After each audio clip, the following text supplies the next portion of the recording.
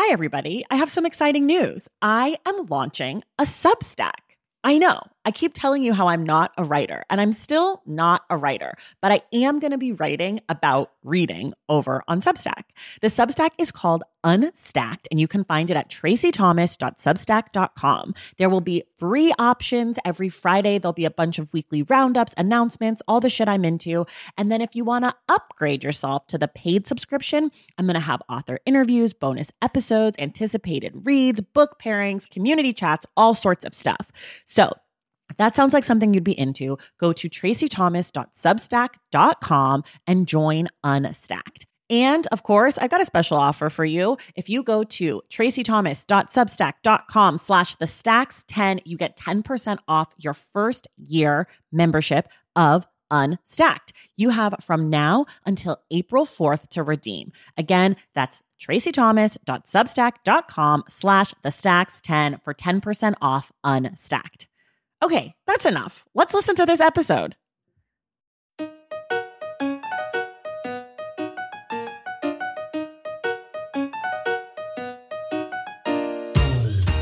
Welcome to The Stacks, a podcast about books and the people who read them. I'm your host, Tracey Thomas, and today, April 19th, 2023, marks the 30th anniversary of the siege and fire on the Branch Davidian compound in Waco, Texas. This came after a gun battle with the ATF and a 51-day standoff with the FBI. To mark the occasion, we're doing a special episode of The Stacks. I'll be joined by 3 different authors who have all released books this year that examine, rethink, and contextualize these events, David Koresh, and the legacy of Waco. First up is Jeff Guinn, who wrote the book Waco, David Koresh, The Branch Davidians, and a Legacy of Rage. Jeff and I talked about what exactly happened in Waco in 1993, the misunderstandings that left so many people dead, and the importance of religion in this story. Then we'll hear from Stephan Talty, author of Koresh, The True Story of David Koresh and the Tragedy at Waco, who shares a lot more about David Koresh, the man and the villain. And finally, Kevin Cook will discuss his book, Waco Rising, David Koresh, the FBI, and the Birth of America's Modern Militias. Kevin talks with me a lot about what Waco means to us now and how it's become a rallying cry for the far right in America. Remember, our April book club selection is the poetry collection Catalog of Unabashed Gratitude by Ross Gay. We will be discussing the book with Clint Smith on April 26th. And a quick reminder, everything we talk about on today's episode and every episode of The Stacks can be found in the link in the show notes. If you love The Stacks and you want more of it, like our incredible community on Discord, our bonus episodes, our monthly meetups to discuss our book club picks and more, join the Stacks Pack on Patreon. It's just $5 a month and you get all of that. Plus you get to know that you're part of making this Black woman-run independent book podcast a reality every single week. Head to patreon.com/thestacks to join now. Quick shout out to our newest members, Sigrid Anderson and Madeline Postman. Thank you both so much, and thank you to everyone in the Stacks Pack. Okay, now it's time for an extra special episode to commemorate the 30th anniversary of the events in Waco, Texas, with Jeff Guinn, Stephan Talty, and Kevin Cook.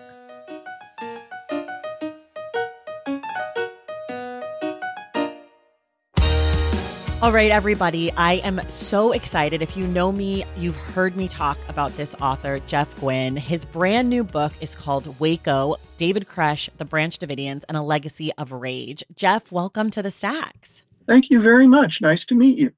It's so nice to meet you. I'm just so excited to talk to you. My listeners know this, but I have like a very sweet spot of interest that involves Waco, Jonestown, and Charles Manson. So you've been very formative in my personal reading life. It's like my holy trinity is those 3. So I do want to just sort of start here. In about 30 seconds or so, can you just tell us about the book? What I've tried to do, even though Waco has been a big topic of conversation for 30 years, is not just tell what happened there, but why and how, the full context for the first time. So we're marking the 30th anniversary of this event this year, which I'm sure you're well aware of. And aside from that anniversary, why do you think it's important to tell this story now? The things that happened 30 years ago are still sort of the starting point for a lot of the things that have happened since.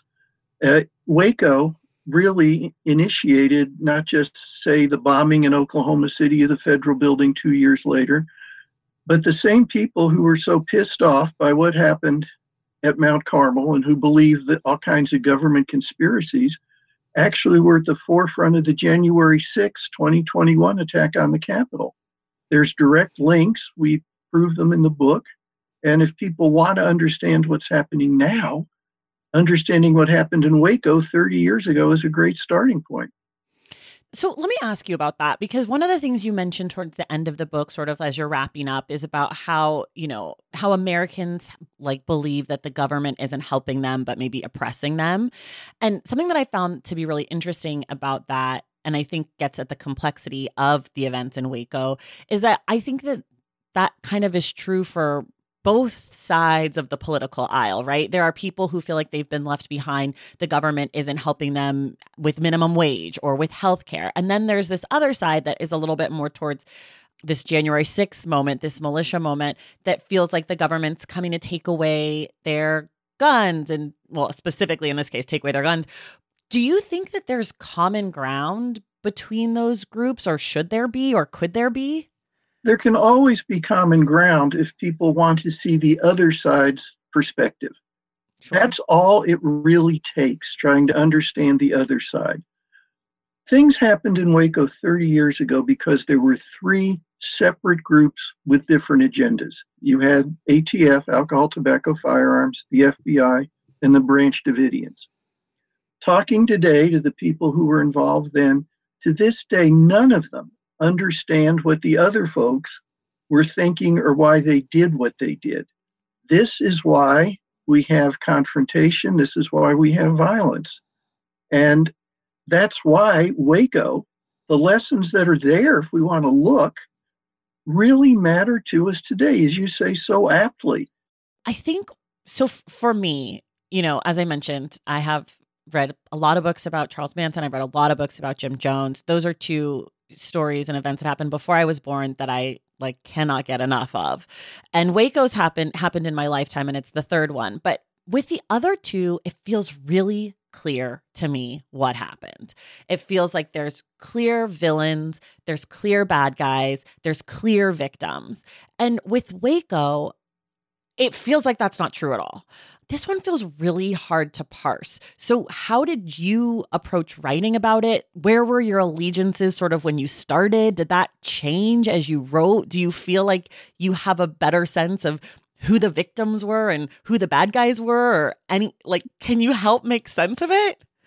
That's always the challenge when you try to write narrative nonfiction about a controversial topic. This is my 25th book. A lot of people only know my books about Manson and Jim Jones because they're attracted to the idea of cults.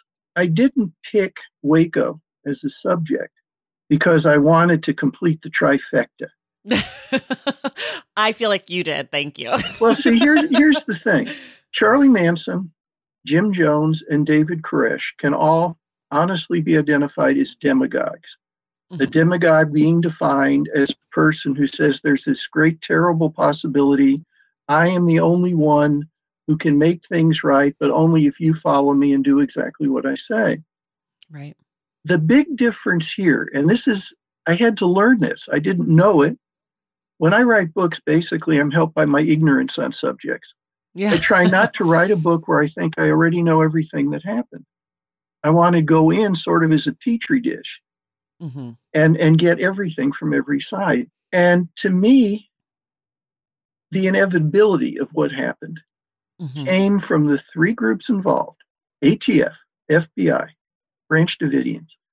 No side understood the motives of the other ones. They didn't bother trying to find it. They didn't think they had to.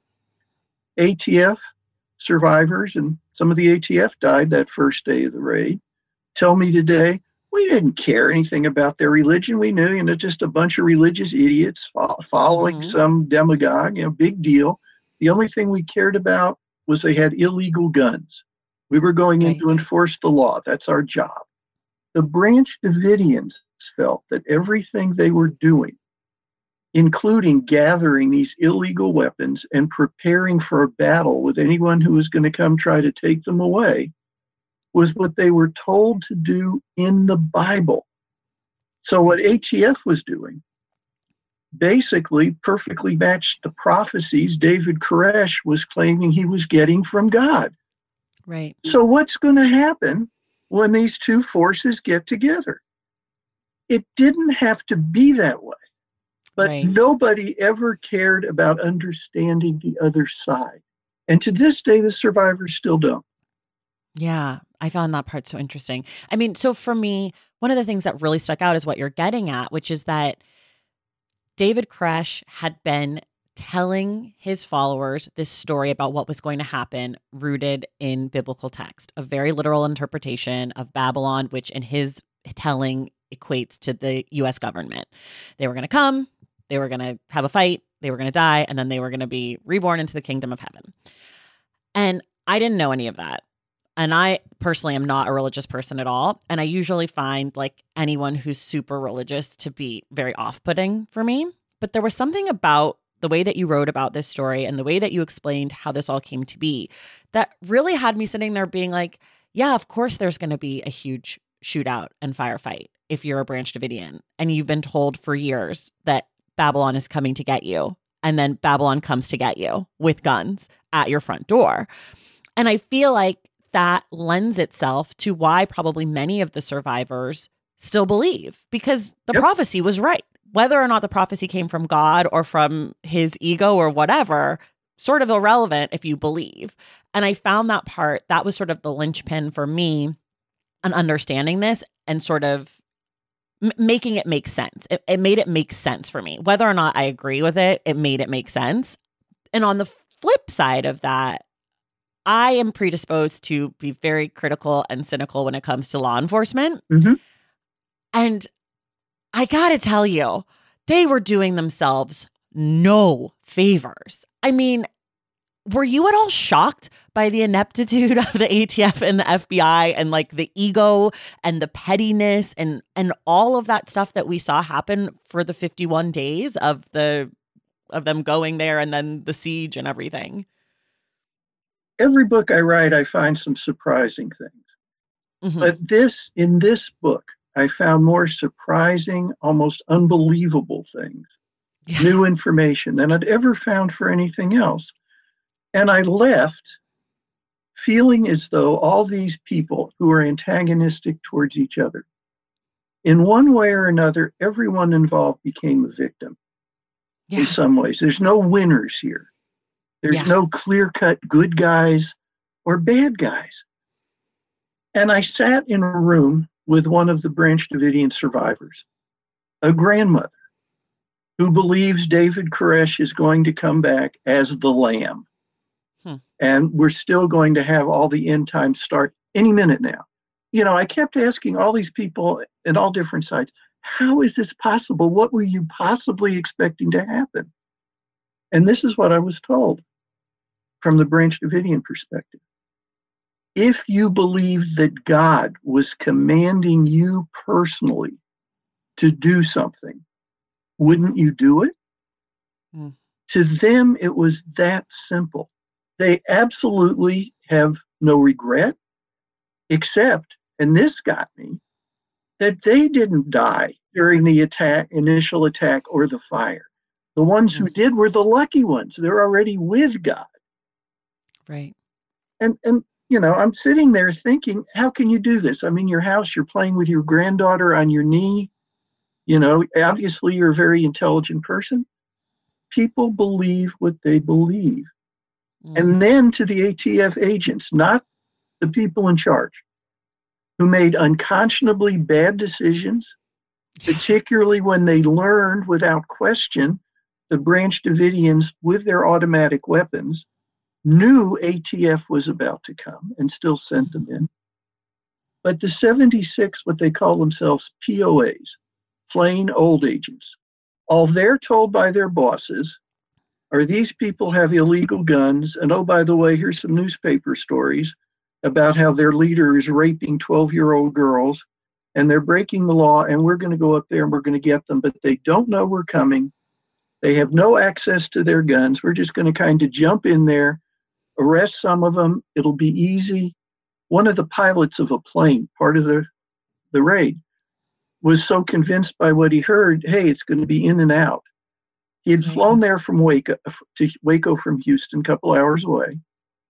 And the raid was going to be at 10 in the morning. He had a golf tee time back in Houston at 1 p.m. because it was going to be that quick and simple. Right. And right. The agents are promised, above all, if we lose the element of surprise, we're not sending you in. Don't worry. And then, as they're geared up and getting ready to go in the vehicles, they're told, oh, they do know we're coming. But if we hurry, it'll be okay. And what happens? They're getting out of the 2 cattle trailers that they came in. And from every window in this huge structure, Mount Carmel, automatic weapons firing at them, cutting them down. Of the 76 ATF agents that went in that day, over 25% of them were either killed or seriously wounded. It was a slaughter on both sides, and damn it, it didn't have to happen. And then the FBI comes in and takes over. We actually have experts in this book who did understand their religion, who went to the FBI during the siege and said, can we explain? The FBI didn't want to know. And finally, the FBI, when the Branch Davidians aren't coming out, say they're going to put in gradually over 2 days some CS gas. 2 minutes into the final day, they just put in 2 days worth of gas at once because they say they're being fired upon from inside. They're in tanks, you understand. Yeah, yeah. And there's clouds of combustible gas now. Of course there's going to be a fire. None of this had to happen. It did not happen because of some nefarious plot. It was human hubris, human ignorance. So not only do we have this tragedy, but the tragedy continues to impact us, as you and I were talking about. Right, right. Yeah, I mean, it's interesting because you said it's not because of a nefarious plot, but I sort of feel like the incompetence part of it makes it so much worse. I wish that the FBI was like, we're going to go in there and burn this place down, because then at least I could be like, they knew what they were doing and they did what they thought was right. But in this case, it's like, you guys didn't really even think it through. Like, you knew there were all those kids in there, like, and you just did a half-assed job after 50 days. Like, you had so much time to do the right thing or do something that you thought would minimize, but you were so butthurt about him, saying they were going to come out after Passover, then wanting to write the 7, like, it just felt so personal. I do want to ask you a few, just like, Jeff Guinn, on the record, I'm holding you to it, questions. Sure. Do you have a feeling of who fired first? Yes. Both the ATF and the Branch Davidians insist the other side fired. Correct. And there is no way of knowing the truth because the FBI knocked down the remainder of Mount Carmel and there would have been bullet holes and exit holes. So we'll never know. But let me just say this. You had, with the ATF, the 76 agents approaching were all extremely experienced in law enforcement. They had deliberately gotten weaponry that was low caliber so that there wouldn't be bullets flying through thin walls and killing innocent people. And their whole raid was set up to not have anybody pull a trigger. Inside Mount Carmel, you had about 90 adults who had been trained at least somewhat in using fully automatic weaponry, who'd been guaranteed that these people were coming to kill them right away, and had waited years for their opportunity to finally do what God wanted. Now, who is more likely to panic and pull the trigger first? Right. That was my sense, was that it was the Branch Davidians fired first. But it's interesting because there's a part in the book where there's a line where someone's like, we didn't fire first, like, we were told not to or whatever. And I'm like, I don't even believe that you were told not to. I believe that you were told to for years. Based on everything I've read about what happened, like, it's okay if you fired first because that's what you were taught for the last however many years. I want to ask you about the ending of your book. You Sure. end with the little epilogue from Clive Doyle, who was a survivor of the siege. And I'm just curious, why end with him, and what does that say to us as your readers?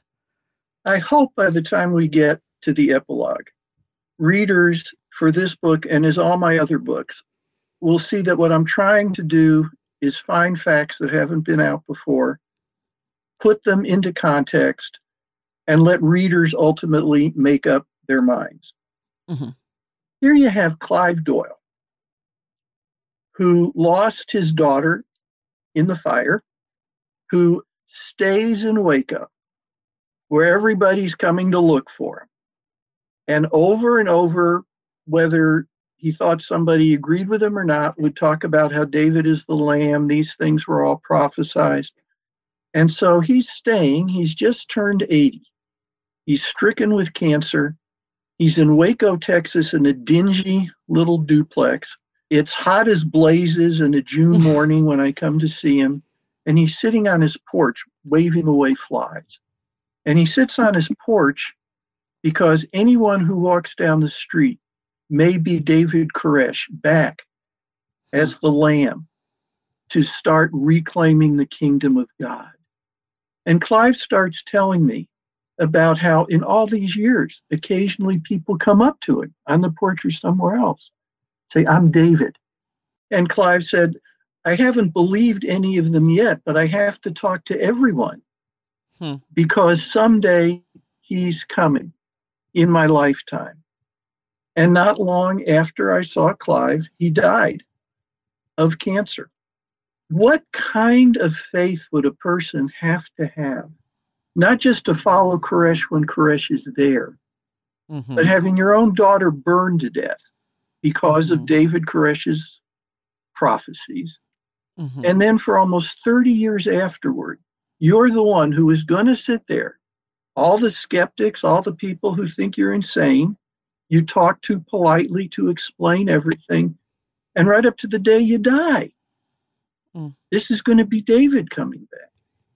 Right. And then he did die. And no, Koresh didn't come back. And I thought that's what I wanted to leave people with. The sense that whatever else you may say about the Branch Davidians, they were sincere in their beliefs unto death. Yeah. Is there anything that's not in this book that you wish was? Anything I write, I try to have firsthand, either from people who were participants or from documents from the people who were there. All this turned really, this would not, however else it might have played out, the way this transpired would not have happened if the ATF number 2 on the operation original raid named Chuck Sarabin, after hearing from an undercover agent that morning, they know we're coming, we got to call it off. Sarabin says, no, we can go ahead, we can still do it. And of course, everything follows. Sarabin testified to Congress later that the undercover agent really hadn't told him, yes, they know we're coming, we've got to call it off. That instead he was more vague about it. And so if Sarabin had just had the right information, of course I would have called it off. The agent, the undercover guy, testified to Congress and to all his ATF associates how, he couldn't misunderstand it. I told him exactly what was going on. So when I'm trying to write this scene in the book, what I basically have are the conflicting testimonies. Chuck Sarabin and Robert Rodriguez, the agent, both refused to talk to me. And so what I was going to have to do in the book, as much as I hate to do that, is simply say, okay, he said this and he said that. Right. However, it turned out there was a third person in the room with Chuck Sarabin, another agent named Phil Lewis, who had never, ever talked. Phil Lewis not only met with me to tell me what he heard on both sides of the conversation, but he had transcripts. It kept all these years. And Phil Lewis, a member of ATF, the number 3 guy in the chain, right under Sarabin, said, there is no question Chuck was told. They know we're coming. We have to call it off. And Lewis said he even tried to grab Sarabin when Sarabin ran out of the room to get in his car and go tell the other ATF agents we have to go now. And Sarabin broke away from it. So finally, after all these years, there's an objective, firsthand testimony about this. There is no longer any question. Wow. And when that happened, when we had that locked in, then I felt with the survivors that are left, with the documentation we have, we now can follow every step of it. We can say this definitely happened this way. Yeah. Okay, I have two questions for you that are sort of unrelated to the book, but related to you as a writer. How do you write? Where are you? How many hours a day? Do you listen to music? Are there snacks and beverages? Are there rituals? I mean, you're a seriously professional writer. You've written 25 books. So how do you do it? Well, first of all, every time I start a book, I'm petrified. Love hearing that. Well, it's true. I think most of us who are writers who do narrative nonfiction feel that way. Mm-hmm. We have the germ of an idea, a story we think hasn't been told completely. So we're going to try to tell it again. Are we going to be able to find people who haven't talked before? Are we going to be able to find letters, documents, anything that absolutely would bring our book from speculation to actual corroboration? Mm-hmm. And it scares the crap out of me every time. I'm talking to you today from my writing room upstairs in my house at Fort Worth, Texas. Any book I start starts in the room here. I'll have 5 or 6 ideas. And I always try to pick something, A, I don't know much about, and B, I want to know much more about. And then I get in my car. I go everywhere I write about. When I was writing about Jim Jones, I was in the damn overgrown jungle. Oh my gosh. Guyana.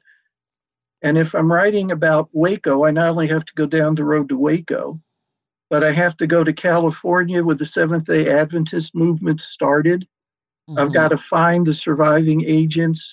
I try to do my interviews face to face.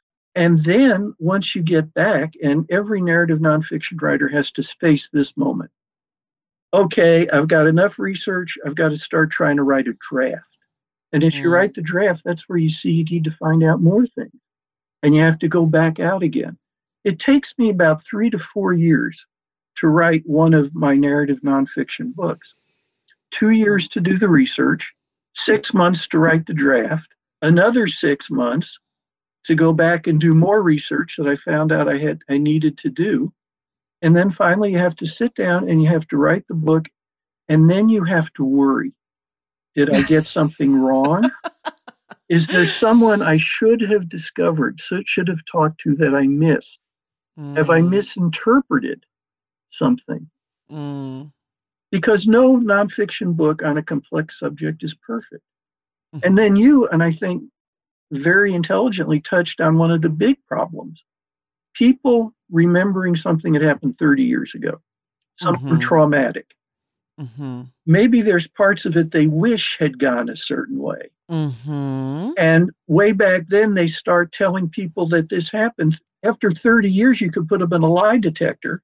And because they've come to believe it is absolutely true. That's why you can't talk to 1 or 2 people and say, I've done my research, here's the book. You know, I will talk to 150, 200 people anyway in the course of every book. I may only put remarks from 50 of them in the book. But you've got, once somebody tells you something, you want to find other people who saw it happen. So it's tough, and I'm never satisfied. Okay, but let me ask you, this part's really important, and you didn't mention it, and I know you're going to laugh, but on all those drives and all the time you spend reading and writing, what are you snacking on, Jeff? What beverages are you drinking? People think that when somebody who's writing nonfiction is traveling around the country, the publisher's paying for the gas and the hotel and the food and everything else. That's not the way it works. Not. We pay our own way. And for that reason, I believe I am expert in more sort of crummy, barely habitable motels in America than any other human being. And what I always do before I leave home is I buy granola bars and fruit. Okay, you're a healthy person. No, they're cheap. And In the mornings, if I'm at a motel that doesn't serve a free breakfast, I have Yeah, granola you bars and have it. fruit. At night, I always have granola bars and fruit. And in Wow. between, at lunchtime, I try to buy myself a whole meal. I'm Okay. partial to Mexican or barbecue if I can find it, but A true Texan. or roadkill if there's nothing else. And I live on two beverages: Coke Zero Sugar Mm. and ice water. Yes, I love this. Okay, what's a word you can never spell correctly on the first try?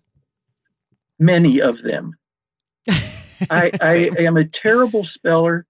I hate modern conveniences a lot, but spell check on Word Perfect, which is not Yeah. just called Word, all I can do is say, thank you, Jesus. It saves me a lot. I have problems with words like flamboyant. Sure. Where in the hell do you put the U? I didn't know there was a U. I was just spelling in my head. I'm a terrible speller, so Well, yeah, the best there's a people are U. terrible spellers. It's just a I genetic fact. appreciate that. Yeah, I firmly agree. Okay, so for people who have read and loved Waco or really want to read it and are excited about it, what are some other books you might recommend to them that are in a similar, maybe not the same topic, but just like books that are in conversation with your work? Not your books, other people's books. For this book, there was one in particular. If you're interested in Waco, if you read my book and go, hey, this is great, I want to know more, there is a book called The Allure of Immortality Oh. by Lynn Milner. David Koresh was not the first Koresh to claim himself to have this name and be the Lamb and the prophet of Revelation, everything else. He took everything he prophesied from an earlier Koresh, a guy named Cyrus Teed, down in Fort Myers, Florida. And Lynn Milner wrote a brilliant book about Cyrus Teed. And in reading that book, I learned so much about how someone can try to adopt a certain personality to draw people Mm. to him. I learned more from that book, I think, than I'd learned from 20 years of my own research. She was just a great Wow. writer, and she knew how to explain things. And as Mm. we say in Texas, I went to school on that book. I think my book is better for having read her and learned some better ways to explain things about people who believe certain religious things that most of us would think were absolutely nuts. Wow. Okay, I only have two more questions for you. One is, what do you think the legacy of Waco and the Branch Davidians and the siege and everything is? And does it really matter now, and should it? The legacy of Waco is simply giving more ammunition to those who are paranoid about government, those who are conspiracy theorists. And Waco remains important because it's really directly responsible for a lot of tragedies since and a lot of the atmosphere today. Waco happened because nobody cared enough to take that extra step to try to understand the other guy. Mm. Look where we are today. There are lessons we can learn. It'll be worth it. I just hope this book of mine helps, and I hope that whatever next book I decide to write can make a contribution too. Yeah. All right. I hope so too. If you could have one person, dead or alive, read this book, who would you want it to be? John Steinbeck.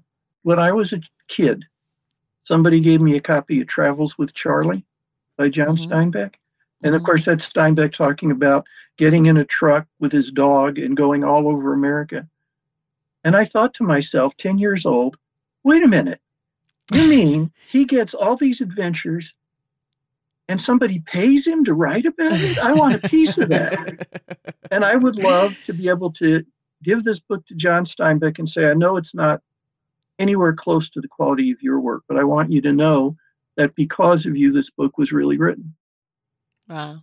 Oh, I love that so much. Jeff Guinn, thank you so much for being here. Everyone, again, the book is called Waco, David Koresh, The Branch Davidians, and a Legacy of Rage. You can get it. It's out in the world now. And thank you so much, Jeff. Thank you, Tracy. You bring books to the attention of readers. It's a wonderful thing you're doing. Thank you so much for it. Thank you.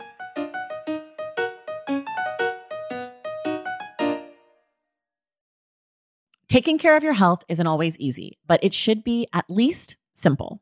That's why for the last 3+ years, I have been drinking AG1 every day, no exceptions. It's just 1 scoop mixed in water once a day, every day, and it makes me feel nourished and strong enough to tackle whatever else might come my way. That's because each serving of AG1 delivers my daily dose of vitamins, minerals, pre- and probiotics, and a lot more. It's a powerful, healthy habit that's also powerfully simple. The nutritional insurance that AG1 provides has been vital to keeping me productive and focused. It helps me cover my bases in just about the time it takes to fill a glass of water, scoop in 1 scoop of AG1, and then drink it. So I don't know, 75 seconds? With the perfect mix of vitamins, probiotics, and nutrients from whole foods, I'm not stuck trying to assemble it all by myself, which would have considerably worse results. AG1 saves me all the time and hassle, and it has made such a difference in my overall mood and especially my gut health, among many other things. But don't take my word for it.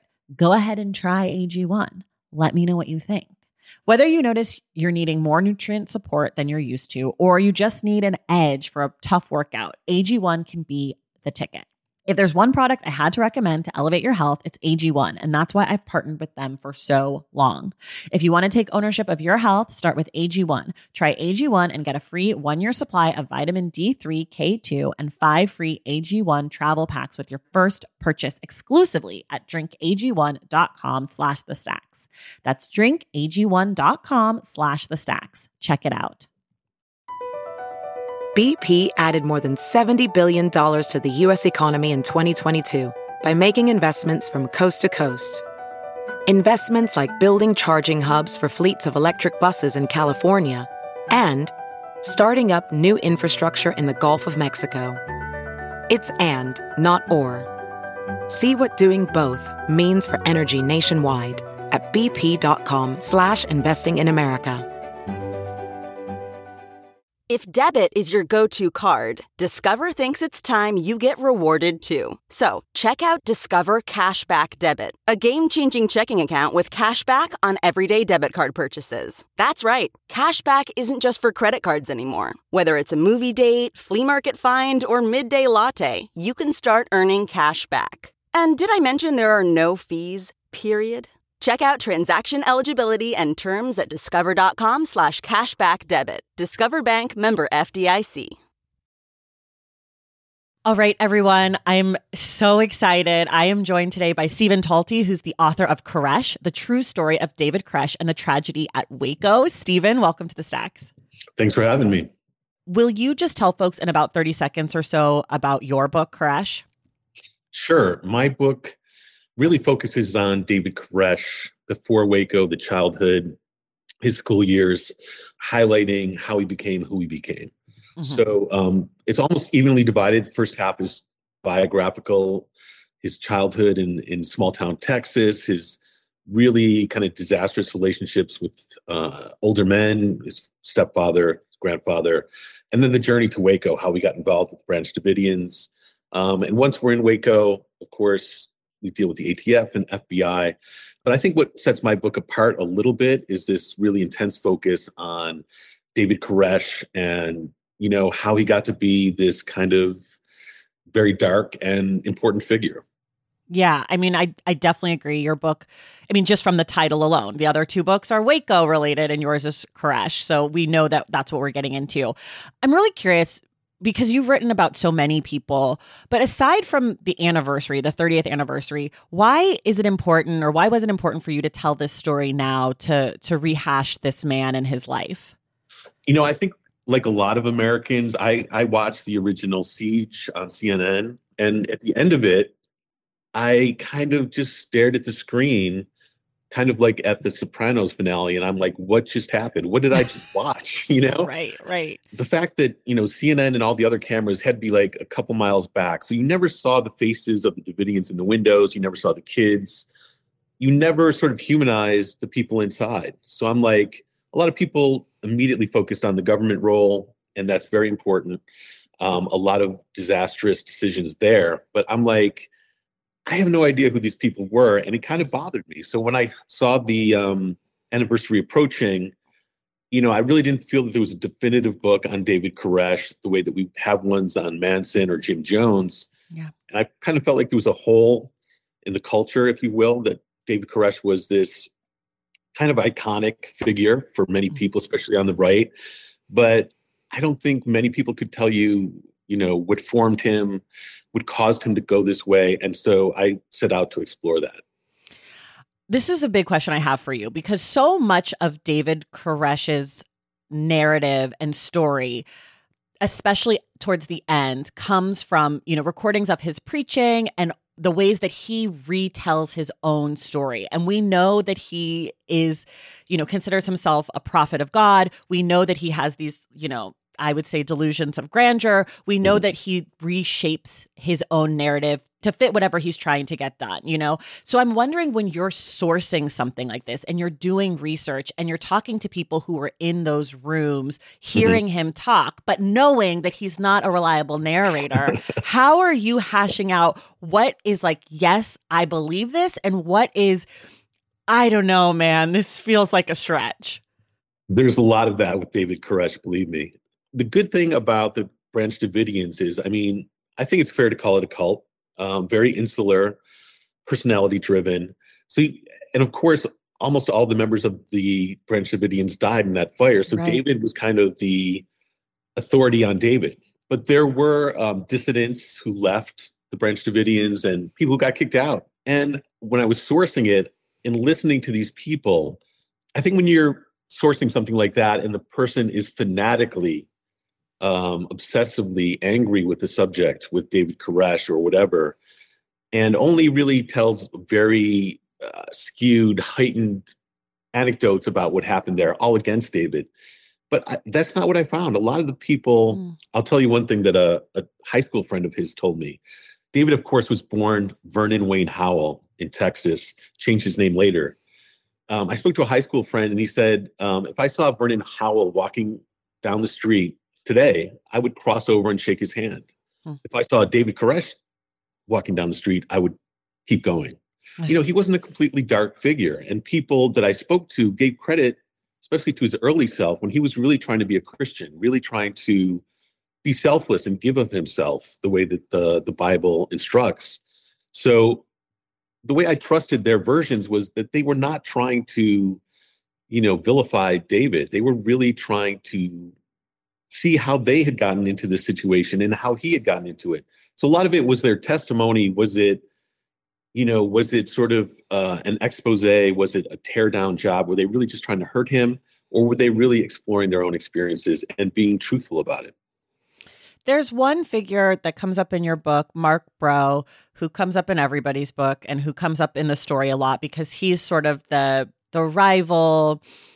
Some might say, I think that's how you characterize him. I think that's like his title, one of his chapter titles. And he supplies information to the FBI and the ATF that maybe were or weren't true. And how does he play into you as a reliable source? Because not that I'm a fan of David Koresh, but I also have my doubts about Mark. And so I'm wondering how you parsed that. Well, I had several people who were in those rooms, a guy named David Bunz, who knew Mark Bro well, other people who sort of either wrote about it or spoke to me. I found Mark credible. Okay. I read through a lot of his, he does a lot of blog posts. And again, I feel that he didn't let himself off easily. He felt responsible he brought people into the Branch Davidians and they eventually died. So like there's one example that he had a debate in Australia with David once he had broken off that relationship. And, there were other people in the room. I spoke to some of them and, they verified his account. And we have David's account, as you said, through his preaching. So I just found that Mark was more credible, certainly, than David's recollection of his own history and of that meeting in particular. Okay. I like that. I'm happy to hear it because it's like you don't really know who anybody is, especially in stories like this. You kind of feel like everyone, like you feel uneasy almost as a reader because it's like, I don't know who to trust. Like you were there and so it's good to hear that you feel like, that he was a very credible source. I want to talk about one of the things that your book really gets into that other books don't. And that is David Koresh's abuse of young women and girls and his marriage to them and having raped many of the young Branch Davidian women and groomed them. And you really get into that in this book. I feel like it's very, not detailed in the sense that it's like graphic, but detailed. You explain what happened and how it happened. And I want to know why that was important for you in telling this story. To me, it was important because it was a deep pattern in his life, and he was himself sexually abused, or he claimed to be. And I found that pretty convincing. I mean, he told other people about that. And for me, this paradox of someone who not only was abused sexually as a child, but had some perspective on it. He would talk to others in the Davidians who experienced, unwanted sexual touching and things like that, and was very empathetic. So the fact that he, was kind of evolved on this issue, but then went ahead and pursued it so vigorously and really didn't want to give up. I mean, that's, I think, one of the reasons he didn't come out. He didn't want to give up that collection of adoring women that he had. So to me, it shows that David, especially early on, was a wounded person, a person who had somewhat of a disastrous childhood as far as relationships go. And then he turns around and does these things to young women in his care. So that, to me, those dimensions of his behavior kind of fascinating. This is something that has never made sense to me. And I don't know if you can make it make sense. I feel like after all the reading I've done, it should make sense, but I can't wrap my brain around it. Why did David Koresh want to be the leader of the Branch Davidians? Why? Was it money? Was it the wives? Was it the potential to actually fulfill this prophecy? Like, when I think of Jim Jones, it feels very clear to me what happened there and why that happened. And this one still just feels like, I don't know. I don't get it. Like why David? Why David Koresh? I've had that sort of question from other people that I interviewed who knew David. And basically what people say is, I went through a very similar childhood as David did. He didn't, he got whipped, et cetera, but that was sort of standard in the 1970s. It's like, I didn't become a cult leader. What happened? Why did he want this so much? I just think that his childhood created a hole inside him that was just so profound. And you're also talking about a person who really from his early childhood was not only a narcissist, but as you said, dreams of grandeur. He had a grandiosity about himself. So things that other people did to, sort of get over their childhoods, therapy, drugs. He tried drugs once. He tried, I believe it was Xanax, and he just hated how it sort of robbed him of his voice. He was very quiet under that drug. He wanted to be exalted. He wanted to be glorified. So I think when he saw the Davidians, it was everything he wanted. He wanted to be a rock and roll star. He wanted to have groupies. Well, he was going to get groupies here. So I think it was the power. It was the sex. The money was less important. But I just think it was this feeling that he had that the compound at Waco and the Branch Davidians, he was kind of, in a way, reassembling the family that he never had. And what's curious about that to me is that I think deep in his mind, he knew that it was going to end up with people dying. So, that's a very conflicted view of your own family. But I think it all goes back to what he experienced as a child, what he felt had been taken away from him. And he was damn sure going to get it back. That's, as far as terms of pride and respect and, exaltation, he wanted all of it. Why do you think he thought it was going to end in death? Well, he gave really signs in the 80s. He would tell his aunt Sharon, the government is going to come after me. And this is way before any kind of ATF investigation. Right. The curious thing is that he would say, yeah, the feds are going to come and kill me. And it's because I have, multiple wives. But, polygamy is it's not a capital offense in America. You're not going to go to the electric chair. Right. I just felt that he knew he was going to push the extremes in such a way that he was going to attract the attention of the government. And I feel that he knew that he was not going to back down. He was not going to go back to jail. Interesting. Do you think that in some ways maybe he was courting this? Like, Do you think that he was laying stones, was trying to get in trouble so that this could happen? Or do you think this was sort of like the luckiest fucking oopsie daisy ever? I don't know. So what do you think? I think he was actively courting his own destruction. You have to remember that the Branch Davidians had prophet leaders before. He wasn't the first one. And what had happened, and he saw some of this, is that, they were stuck in this dusty compound in Waco, and nothing happened week after week, month after month. And the vitality, the joy, the juice of that whole experience of we're going to meet God just drained away because nothing happened. So one thing that set David apart was that he said, it's going to happen soon in my lifetime, in your lifetime, and you're going to see the face of God. And it was immensely attractive to his followers who'd been waiting for the message, So he did not want to be this person hanging on and losing followers. And I think one thing you have to remember is that David wasn't the only fanatic in that compound. He had people, his lieutenants, who were just as obsessed, perhaps even more obsessed than he was, and were pushing him to have some kind of resolution. They would say, David, when is this going to happen? So any kind of challenge to his authenticity, I think, drove David crazy. He could not be doubted. He couldn't be wrong. That's something that a lot of his followers told me again and again, is that he would actually change the meaning of words rather than admit that he was wrong. So if he said he was going to bring, the apocalypse, he had to bring it. Okay, so now to his followers a little bit. Mm-hmm. Why did they stay? Was he blocking the exits? Or did they really believe? And then to the end of that question and sort of the end of the event, was this, in your opinion, a mass suicide? Or was this sort of a spiraling of events that went wrong? That's a tough one, because I think there was a real range of thoughts and emotions inside the compound. I think some people did doubt that he was really the Messiah at some points, but the psychological pressure to remain was tremendous. And also, these were a self-selected group of people who literally would give up anything for a shot at being close to the Messiah.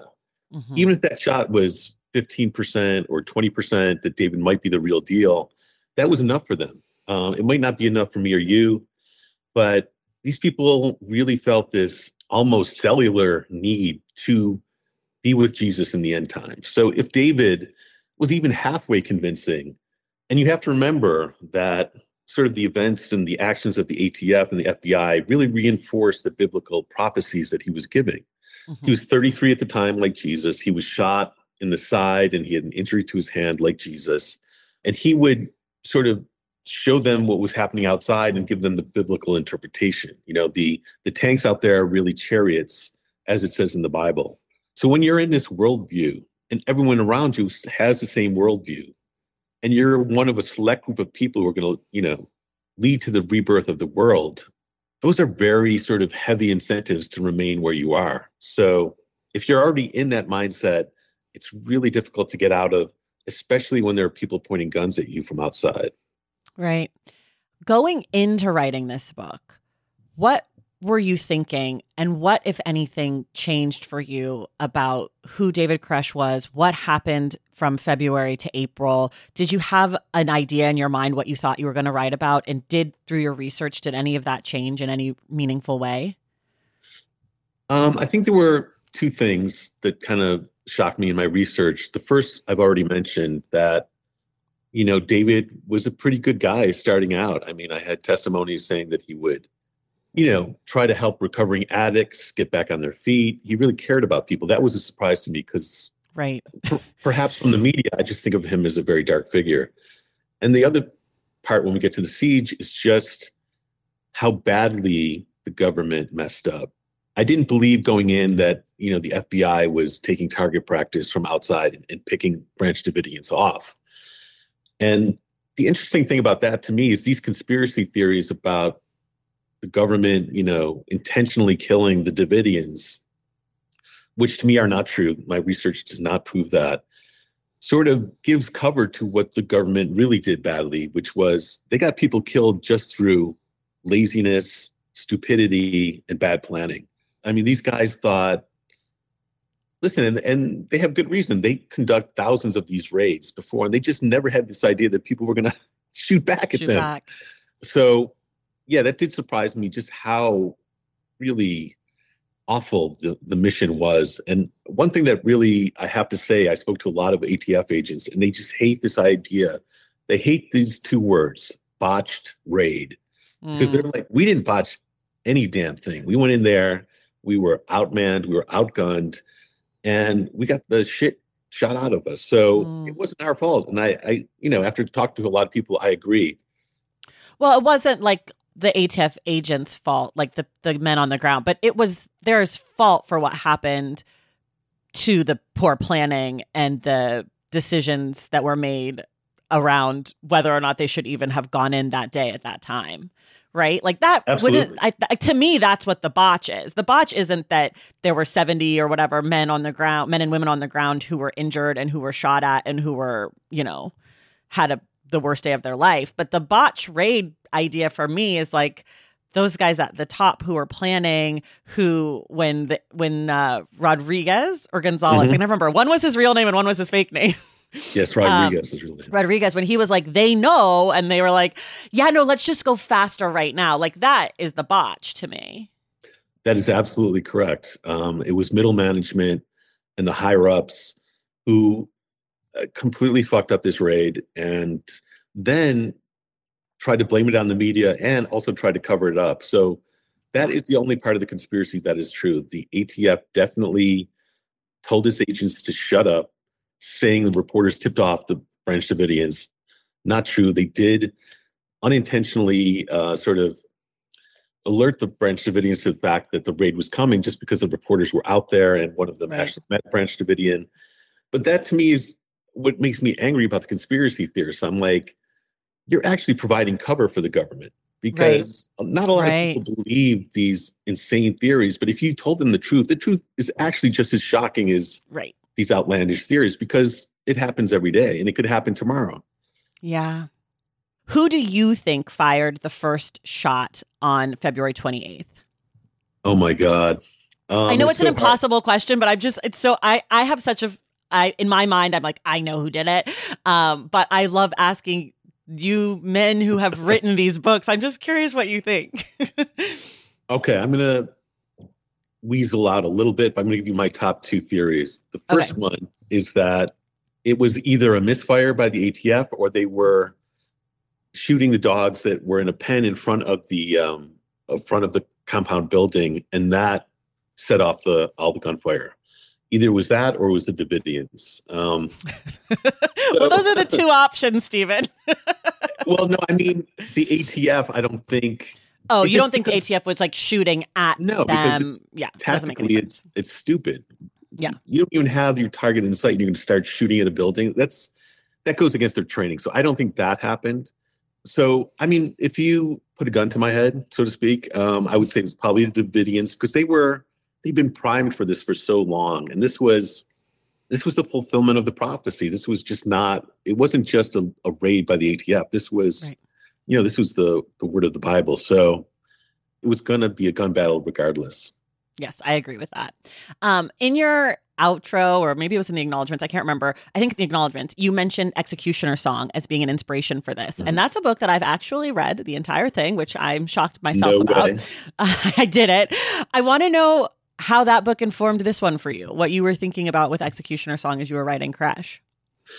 I'm so glad you asked that question. Executioner Song is one of my favorite books. And what enthralled me about that book, and still does, is that Norman Mailer was giving this assignment to cover the execution of Gary Gilmore, who had murdered people in Utah. And instead of doing what almost every author does, which is have kind of this 30,000-foot view down on the events where you're kind of omniscient and you are kind of guiding the reader and telling them what's happening and perhaps a little bit what to think about what's happening.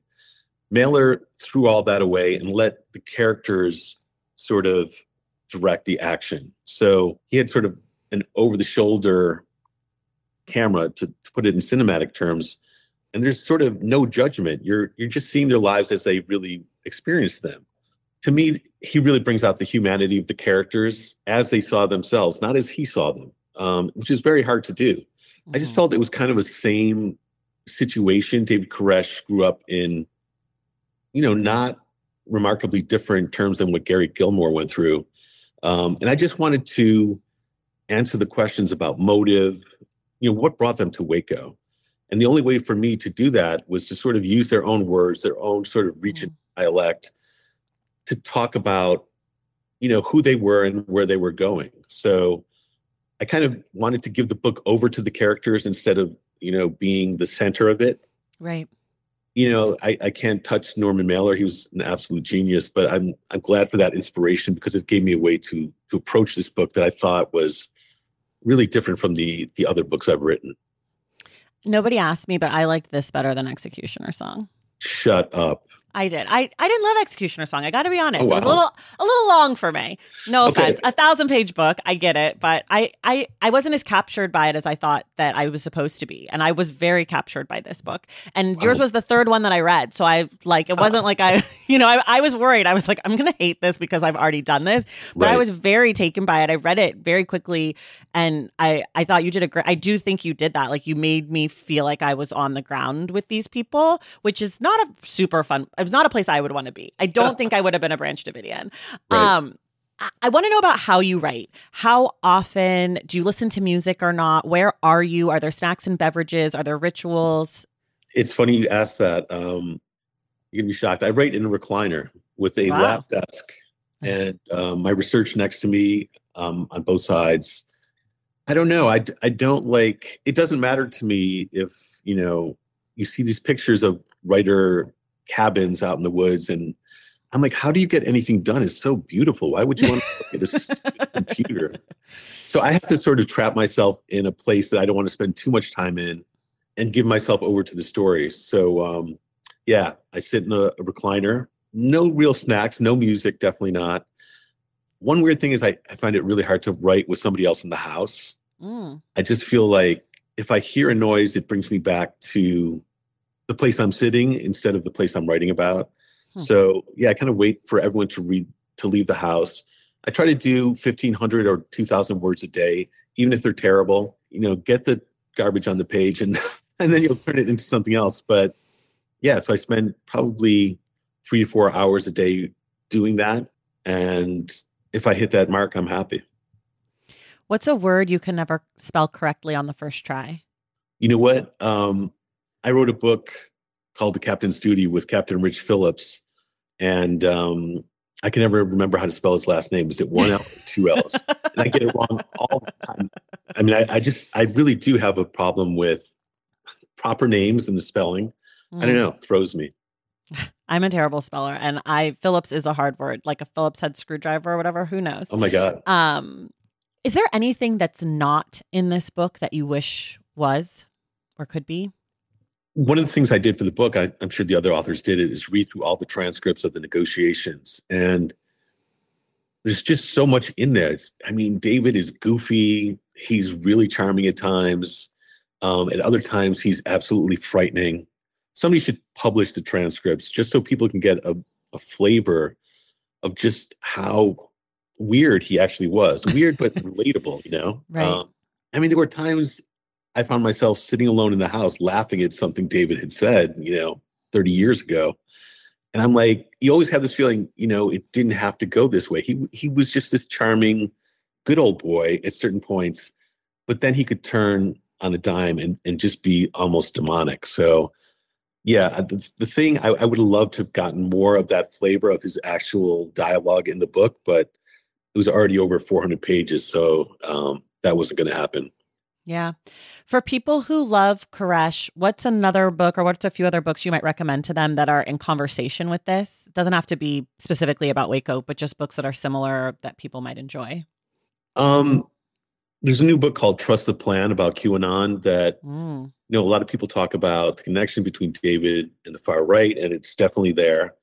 I've been fascinated by QAnon, and it's when you listen to people who believe in it, if you close your eyes, you could be listening to a Branch Davidian just talking about different things. It's just this ability not only to have conspiracy theories, but to kind of live inside of them.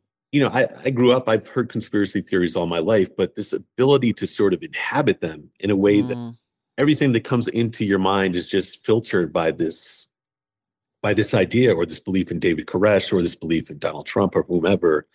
The similarities were really eerie when I listened to people from both camps. Yeah. This kind of leads me into my second to last question for you, which is, what do you think the legacy of Waco is 30 years out? For me, it was this idea of hidden things coming out into the open. So people on the far right talk about David Koresh. I don't think they really have a notion of who he really was. He'd be terribly disappointed to find out that he's a figure for a lot of American people, but not a religious figure. I mean, he's more of a renegade, a rebel, someone who stood up to the feds, which is part of his legacy, but not the most important part to him. So it's just one of these things where this hidden reality sort of bursts into life, and people never forget it. Yeah. If you could have one person, dead or alive, read this book, who would you want it to be? Maybe Ron DeSantis, because I think he's sort of carrying the banner for people who see David Koresh in this light. And he's doing it in a way that is, mainstream, and he might someday be president. So just this idea of creating realities out of thin air is part of the American tradition. It goes back hundreds of years. I mean, that's why we have all these religious movements. We really see America as this place where a new world can be born. And that's something certainly that David Koresh believed, and a lot of Ron DeSantis's followers believe. So I would hope that DeSantis and his, believers would look at this and say, what's real and what's not? Because the government overstepped. There are kernels of truth to what you're saying, obviously. But the danger is sort of taking all of these little parts of the story and putting it into a whole that is unquestionable and cannot be challenged. And I think that's very dangerous. So, I tried to tell both sides of the story. I tried to tell it in a way that, a Branch Davidian reading it would be like, okay, I see myself represented here fairly, and in the same way that an ATF agent might. So hopefully there's a way forward for both sides that does not involve, civil war. Yes. Hopefully. What a note to end on. Stephan, thank you so much for being here. Everyone, you can get Koresh now wherever you get your books. It is in the world. Thank you so much. Thank you for having me. I really enjoyed it.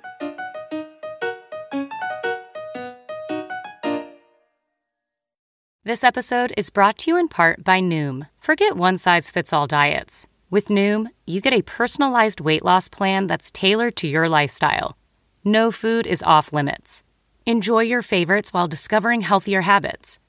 Noom's users love the flexible approach, blending psychology and biology to help you lose weight in a way that's sustainable for you. And great news for foodies.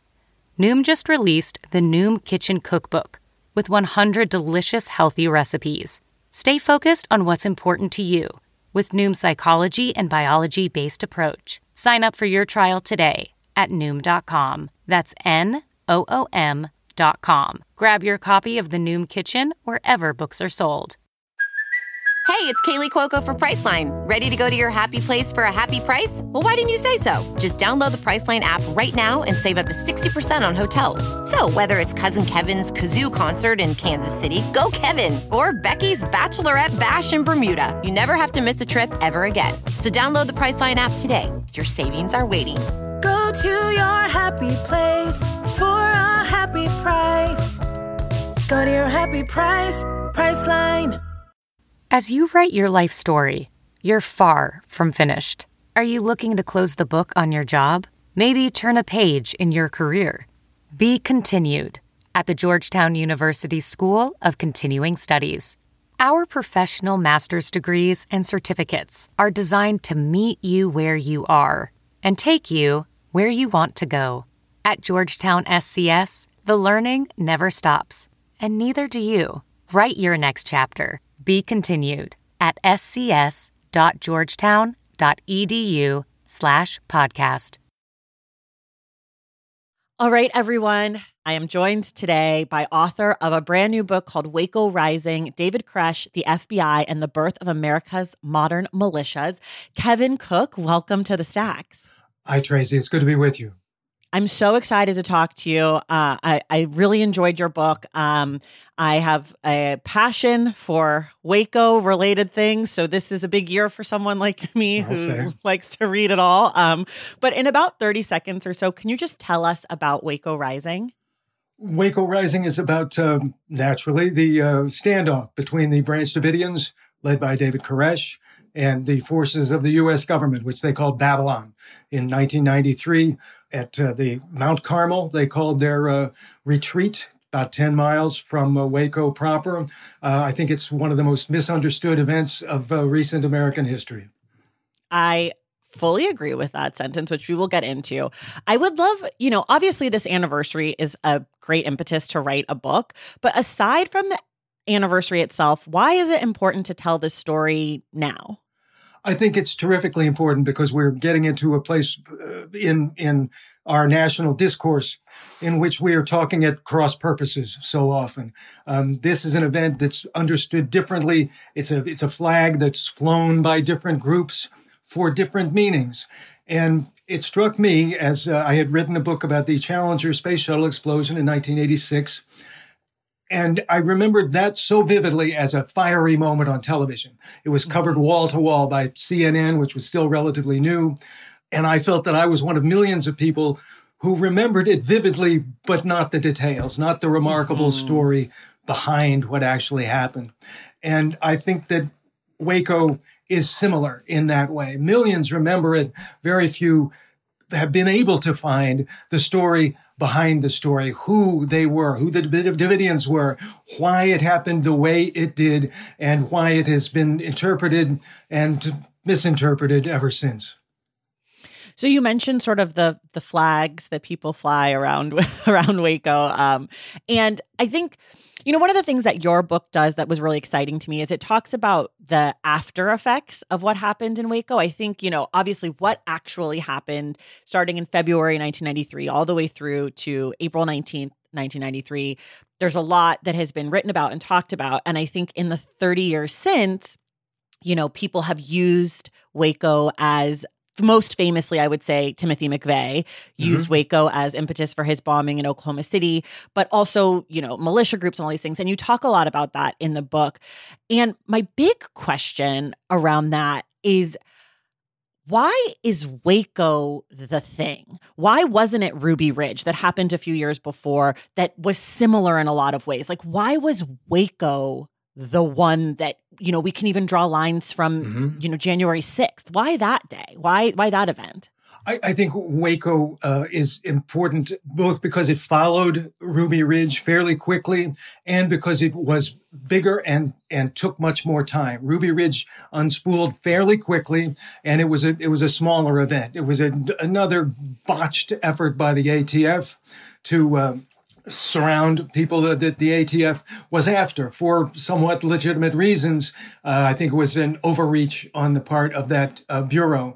The ATF was then looking for a win at Waco and went in with the awful muscle that was unnecessary.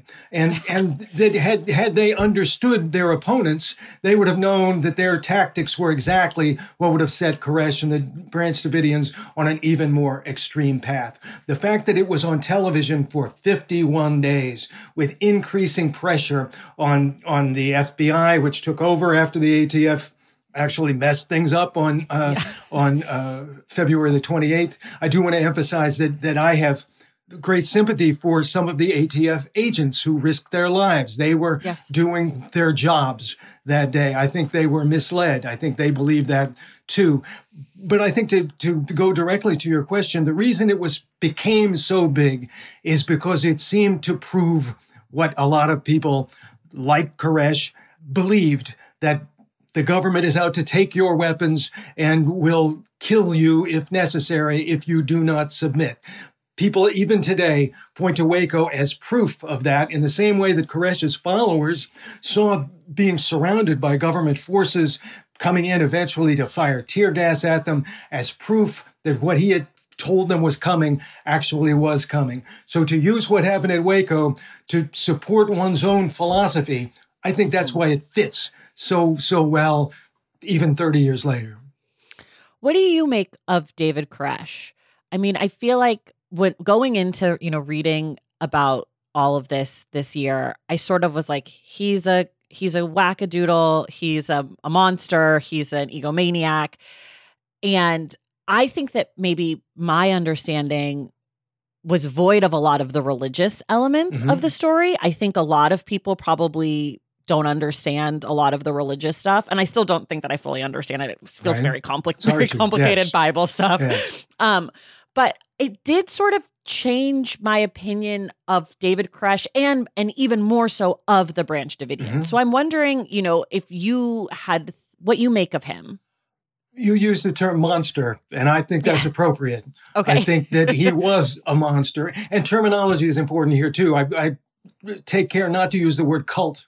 I think sect works. I think an offshoot of the Seventh-day Adventist. But as the great Tom Wolfe once said, what's the definition of a cult? A cult is a religion with no political power. I think to understand Koresh, he's often described as charismatic, and some of the survivors told me that wasn't it. These were very sincerely religious people who believed that the Bible is God's word. But the Bible is confusing. The Bible carries conflicting stories. What Koresh was able to do in a way that I've heard described again and again as a singular, mesmerizing thing, if you believe that the Bible is meant to bring meaning to your life, was to weave the stories from the Old Testament to the New to make that whole book make sense in a new way that gives particular meaning to the lives of his followers. And life is confusing and scary, and I think we are all looking for meaning and to be told that you are part of the last generation. They did believe that the apocalypse was right around the corner, that you are going to play a part in God's plan, and to make it clear and compelling to his followers. That's what he did day after day in a way that I wish I could have heard it. I have heard him speak. And as you mentioned, it's hard to understand if you don't come from a Seventh-day Adventist tradition. But you do get a sense of what a good storyteller he was and how he wound his followers up and made them want to be back tomorrow, to look forward to tomorrow, because we're playing a part in a great drama. Yeah. I think for me, one of the things that's really tough to parse with what happened in Waco is sort of, who's to blame? Who did what wrong? Were people provoked? And if so, are they absolved of the crimes that they may have committed, et cetera?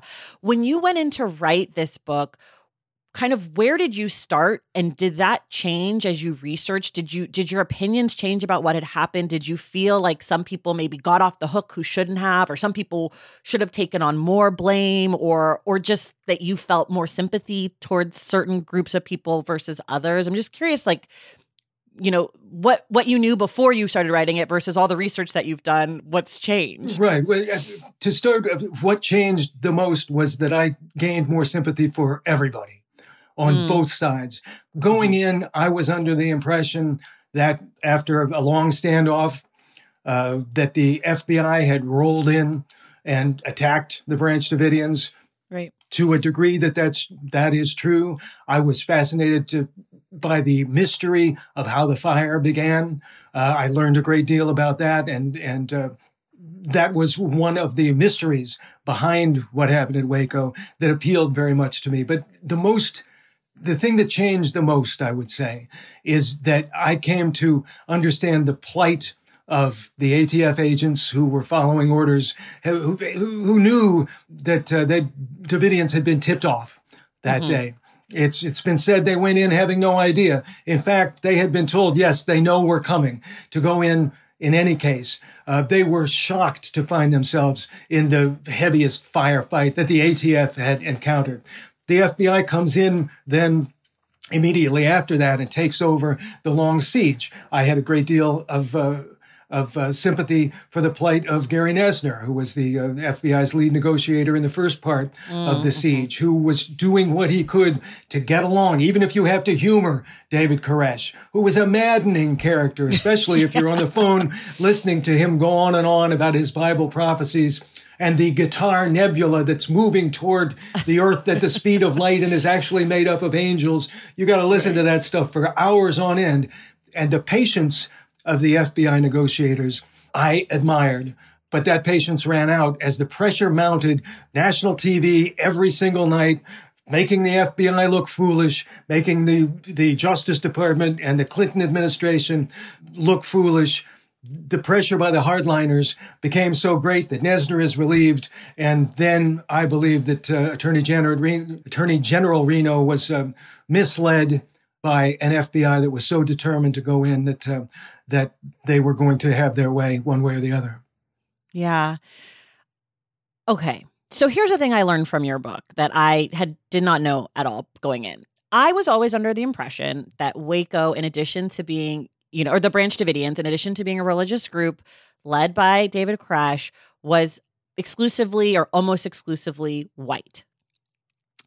Turns out that's not the case. Right. However, the legacy and the story and the people who hold up the Branch Davidians and what happened there, a lot of them are white supremacist groups. And so I'd love for you to talk, you talk about it a little bit in the book, but it's the one thing that I'm like, I could read a whole book just on this little nugget of information. Because you mentioned it's almost, I think, around 50% or close to 50% people of color. They're one of their like lead guys, the lawyer guy is a black guy, a black lawyer. His Harvard family, grad, yes. Yeah, his family sort of plays they're a prominent family in the community. And I would just love to know what was actually going on with the Branch Davidians around race, and then how come they became this white supremacist thing when Randy Weaver was right there, like true. You could have just been like, yeah, like someone who was like, I'm a white supremacist. And like, that's sort of kind of, what my earlier question was, is like, why not just go full Ruby Ridge when they believe in all the things that you believe in? Whereas the Branch Davidians sort of believed in other things and it was different. And, so sort of a complicated question, but go ahead. It's such an important point. I do make the point in the book that the Branch Davidians were quite racially diverse. And in one of his sermons to them, Koresh would tell them, I hate black people. And then he would say, I hate white people. And he would say, I hate every color of people who don't follow God's word. This is one of his tropes. There were contingents from all over the world. And as you say, this is really one of the more racially diverse religious groups you will ever encounter. And it is true that some militias are motivated by the idea of white supremacy, and they try to ignore that aspect of who the Branch Davidians really were. These survivors have been confused a few times to be adopted by militias. Oh, you're just like us. The current pastor at the chapel that stands on the site of the fire tells militia members who make pilgrimages there, oh, if David Koresh were here today, he'd be one of you. Well, he wouldn't. At least he wouldn't share the ideas behind white nationalism that motivates some of the militias. I think it's important to mention that wasn't the point of Waco Rising, because my job, I felt, was to point out the links, to mention that the survivors are uncomfortable when they're embraced by people who said, you share our values. And their answer is, well, we share some of them, but not that one. I did speak with a former FBI agent who was embedded with some very extremist militia groups, and he said he met hardly a single one of them who did not call Waco his or her awakening to the opposition to government that they feel called to do. But if they feel that the Branch Davidians were white supremacists at all, then they couldn't be more wrong. Yeah. I mean, it was just really fascinating. Obviously, no, I'm not suggesting that you have to write that book, but there is a book there. So whoever's listening, please write this book for us. Kevin and I both want to read it. So you've written other books, like you mentioned, the Challenger book. I just finished your Kitty Genovese book. You've written books about all sorts of other things too, like baseball-y things. But I'm curious, when you write about these disasters and these people and these like huge moments in the cultural consciousness, why are these stories important for you to tell? And what do you feel like they have in common with each other? That's such an interesting question. I think the Kitty Genovese book is a good example of, it seems to me that fairly recent important moments in American history tend to be understood in a very limited fashion. And what's fascinating about them is what really happened, the nuance, the fact that Kitty Genovese didn't die with 38 people looking out their windows and paying no attention to what was happening, that the Challenger mission was utterly misunderstood and was the result of a long chain of decisions, that what happened in Waco was not good guys and bad guys either way, that there was good and evil on both sides, and that the reasons behind the fact that the way that this American drama played out are every bit as important and fascinating as the what little most of us remember about this fiery incident 30 years ago. Yeah. I'm wondering if there's anything that is not in Waco Rising that you wish was in Waco Rising. I dearly wish that I could have talked to some of the people who died there. Certainly the 4 ATF agents who died on February 28th, and someone like Wayne Martin, whom you mentioned, who was their lawyer, who chose to die for his faith, who chose to stay behind. His wife, Sheila Martin, who was a very important part of the book, had gone out to be with 3 of their children. Her husband and the rest of her family is still inside. He, like David Thibodeau and Clive Doyle, who did escape through a burning wall, could see the outside. And he chose to die for his faith. It's not a faith that I share, but I think it's impossible not to be moved and struck by the power of that faith. And I think that carries some explanatory power in terms of when people ask, what were those people all about? Why did it happen the way that it did? Right. Okay. So I want to circle back one more time to sort of the legacy of Waco, because another thing that I was really struck by in reading about these events, of course, I knew, the Timothy McVeigh connection. I did know the Alex Jones connection as well, that he was like a teenager who was, I think, as they say, radicalized by this or whatever. I don't know. He's a monster. But anyways, there's another side of this sort of distrust of the government and the police. And that side, I think, there's like this right-wing militia, sometimes white supremacists, et cetera. But then on the other side, there are people who are victimized by the police and the government constantly. As I obviously, especially thinking of Black people, but a lot, people who want to defund the police and abolish police and prison systems and those things. And I wonder if you found any tie to that through Waco, if there's any tie to the Waco legacy with people who are maybe more progressive or left-leaning who saw what happened in Waco and felt like that justified some of their thinking. I think there's an important link in that was the first major instance of the militarization of government, that law enforcement forces against Americans on American soil. We've since seen an enormous expansion of that. And we've seen it in recent decades.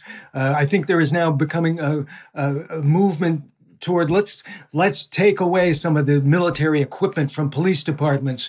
We've seen many police are utterly sincere public servants.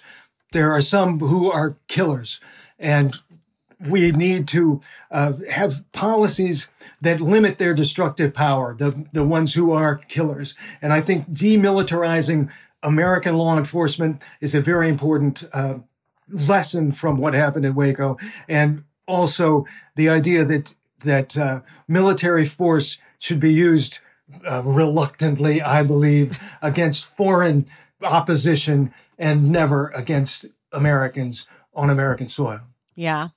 There's 2 big questions that come up in the book, and I'm trying to get all 3 of you who've written about the book on record on your opinions of what happened here. So the first question is, who do you think shot first on February 28th? Was it the ATF agents or was it the Branch Davidians? And then the second question is, do you think that the helicopters had real firepower going on, or do you think that that's not true? And I know you address it in the book, but I'm trying to get everyone on the pod to say it too. Sure.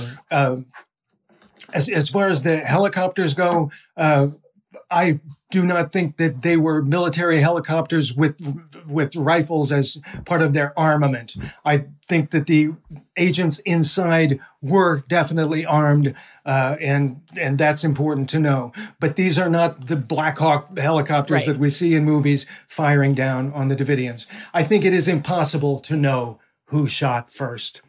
If I were forced in Las Vegas to make a bet as to who shot first, I would bet without great confidence, but a preponderance of the evidence that I've encountered to say that the first shots may well have been by the ATF to shoot the dogs who were outside.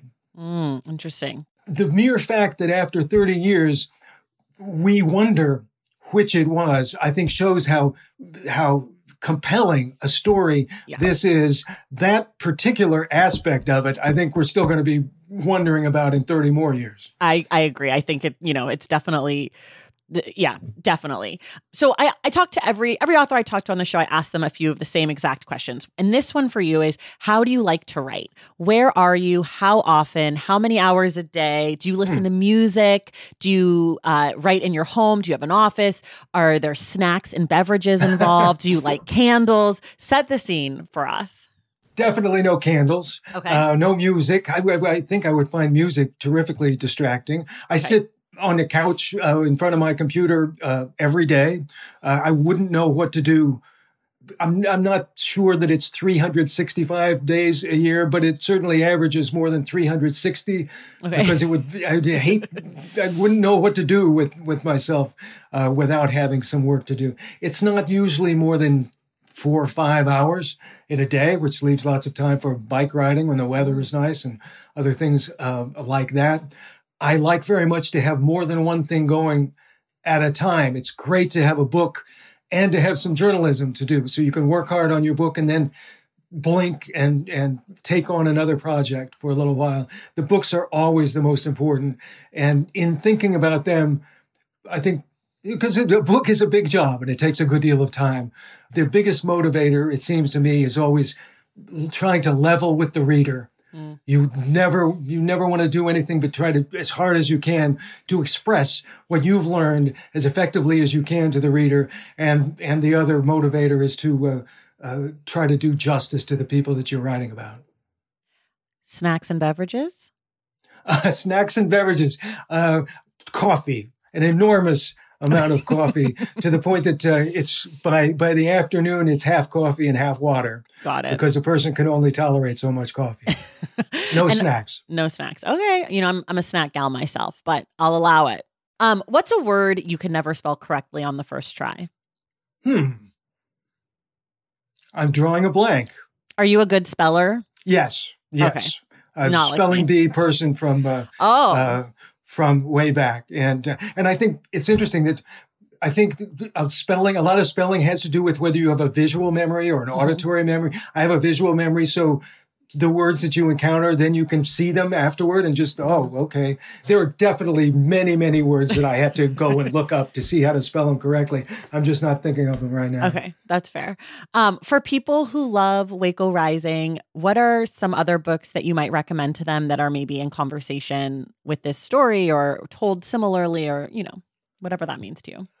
Rather than a book, as much as I love books, everyone should go to his or her or their independent bookstore and support independent bookstores as much as possible. I think for people who are reading Waco Rising, it would be awfully interesting to see the dramatized docuseries that ran on Paramount Plus a few years ago. That much of it was fascinating. A lot of it was fictionalized, but the ways that it was fictionalized are interesting. And I think to compare a book to another form of storytelling in that way is awfully educational. as far as a book, I often find myself rereading John le Carre and just to try to write better, so hoping it will osmose a little bit. I always go back and read Roth. I read Hilary Mantel, again, hoping that it rubs off to some degree. But there are so many terrific writers working, and I think there's a lot of competition for readers' attention. So I prize everybody who takes the time to take a look at one of my books. Here's my last question for you. If you could have one person, dead or alive, read Waco Rising, who would you want it to be? Dead or alive, I think would probably have more good effects if it were someone who was alive. Joe Biden. I love this. All right. Thank you. This has been a conversation with Kevin Cook, author of Waco Rising, which is out now in the world. Kevin, thank you so much for being here. Thank you, Tracy. It's one of the best conversations about a book that I have had. Oh, yay. Everyone else, we will see you in the stacks.